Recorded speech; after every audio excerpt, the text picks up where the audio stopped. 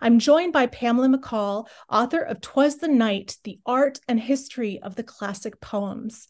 Thank you so much for joining us. Oh, thanks for having me. So this is the 200th anniversary of what is arguably one of the most famous poems, which was published here in Troy. For many, it brings a lot of memories up of childhood. So why don't we go down memory lane a little bit with you and find out your first experience, what it conjures. I was given a copy of the poem when I was around the age of 4.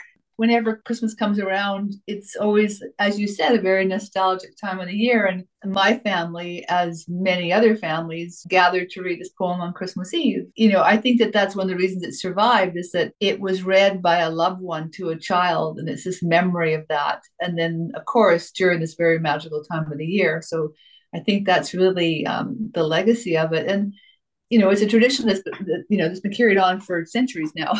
Do you have a favorite version of the story or like a copy with illustrations that you recall from your childhood? Yes, I do. I mean, the one I had when I was 4, I still have. It's got a floss cover. It's a die cut. It's my favorite because my father gave it to me. But I also have editions like Darley edition, which is probably my favorite if you want to come at it from an illustration point of view, because Darley, who was the father of American illustration, does this wonderful illustrated edition of the poem in 1862. And he portrays Santa Claus, Saint Nick, as an elf character, a very tiny little guy. And I just think because he kept so close to the script, the story, it's hard to choose just one. I mean, if one was to ask what is the quintessential Twas, it would probably be maybe Darley, maybe Jesse Wilcox Smith. Why don't we talk about the author and who he was and what was his story? Clement Seymour was based in Chelsea.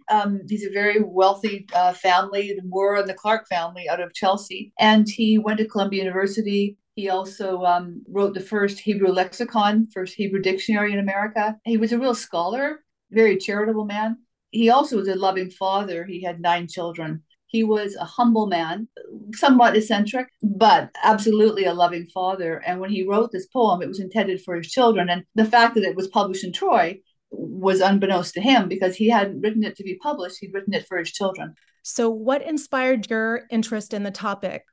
Yeah, it was just a love of history and art and Christmas and of course this poem. And I brought it all together. And somebody said to me, how did you write 264 pages on a poem? Well, I mean, this is the period of Moore's life, which is 1779 to 1863. So we're talking, the American Revolution, the American Civil War, and then of course into the 1900s and the 20th century. So, it's a pretty big piece of history and it's pretty fascinating. But you also have to reach back to the 3rd century and the Roman Empire and St. Nicholas.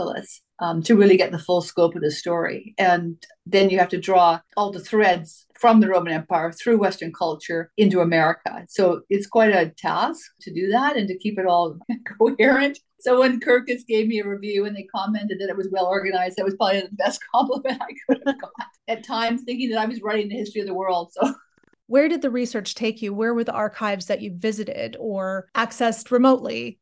Yeah, well, the Moore papers are with Columbia. So I actually went to the archives at Columbia and read his diaries and looked through all his mother's letters and did all of that. And that was really interesting.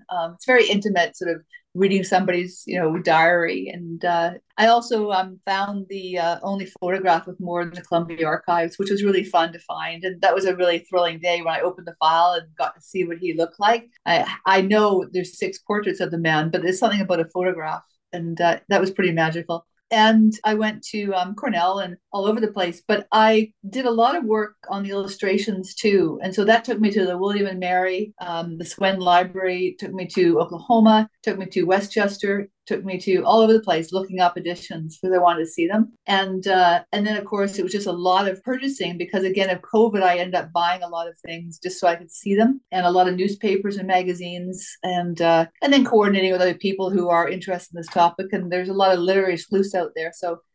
So you yourself are telling a really fascinating story about the poem and how it kind of moves beyond this innocence and nostalgic quality. What were some of the stories that you uncovered about how it was used historically?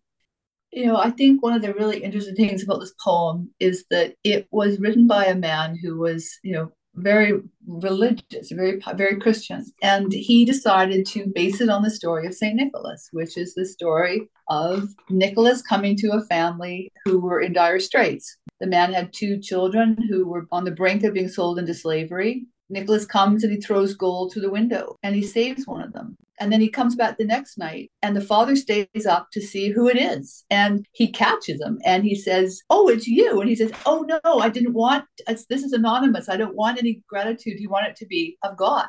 It's so similar to this story. And it's about anonymous giving. It's about generosity. It's about recognizing need. It's about love and charity and all these things.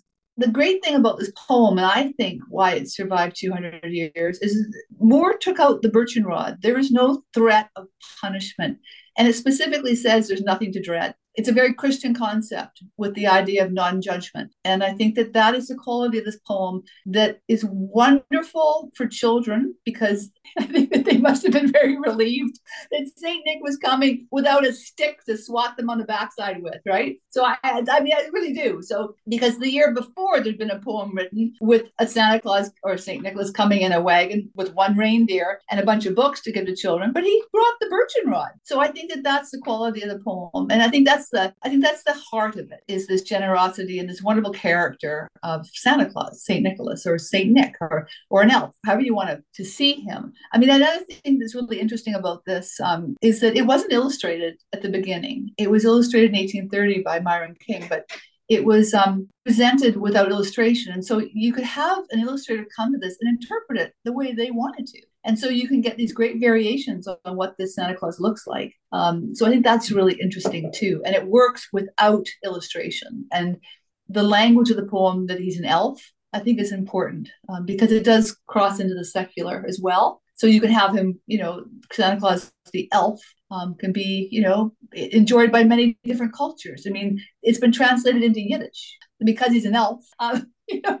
He's pretty well welcome wherever we go. But no, I think that's really, those are the two big things, I think, that would answer the question of why has this poem survived? Why are we still reading it in the 21st century? Has the poem been used in any way politically or for social causes? Yes, it has. It was used during the Civil War. I mean, the Civil War, both sides politicized it. They wrote incredible prefaces. Like they'd say, "Oh, those damn Yankees, they blocked the roads and Santa Claus won't be coming. The children won't be getting any toys this year, those damn Yankees." And then, of course, on the other side, they'd be doing the same thing.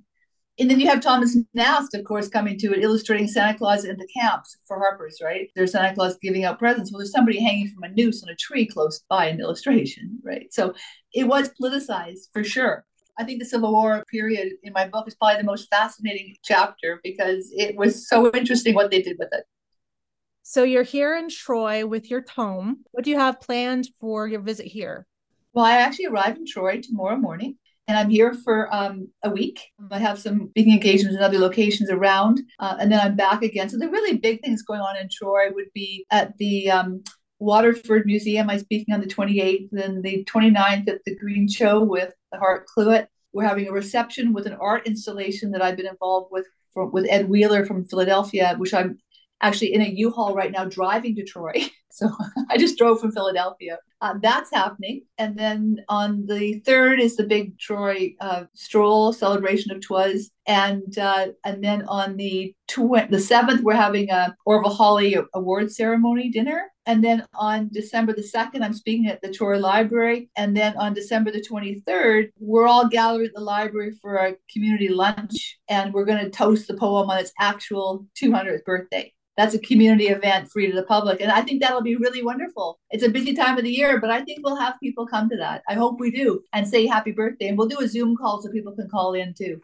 On December the 19th, we're holding a party in New York for Clement C. Moore because I nominated him into the New York State Library's Hall of Fame and they accepted my nomination. And so we've put together a party for 300 people at the General Theological Seminary. I mean, I've got 100 events in 50 days. I'm really looking forward to being in Troy. I really like Troy. I've been there 5 times, I guess. And I really, I was at the Hart Cluett last Christmas and I just really enjoy it. It's just a wonderful community. I should also add, I'm speaking at the Emma Willard as well.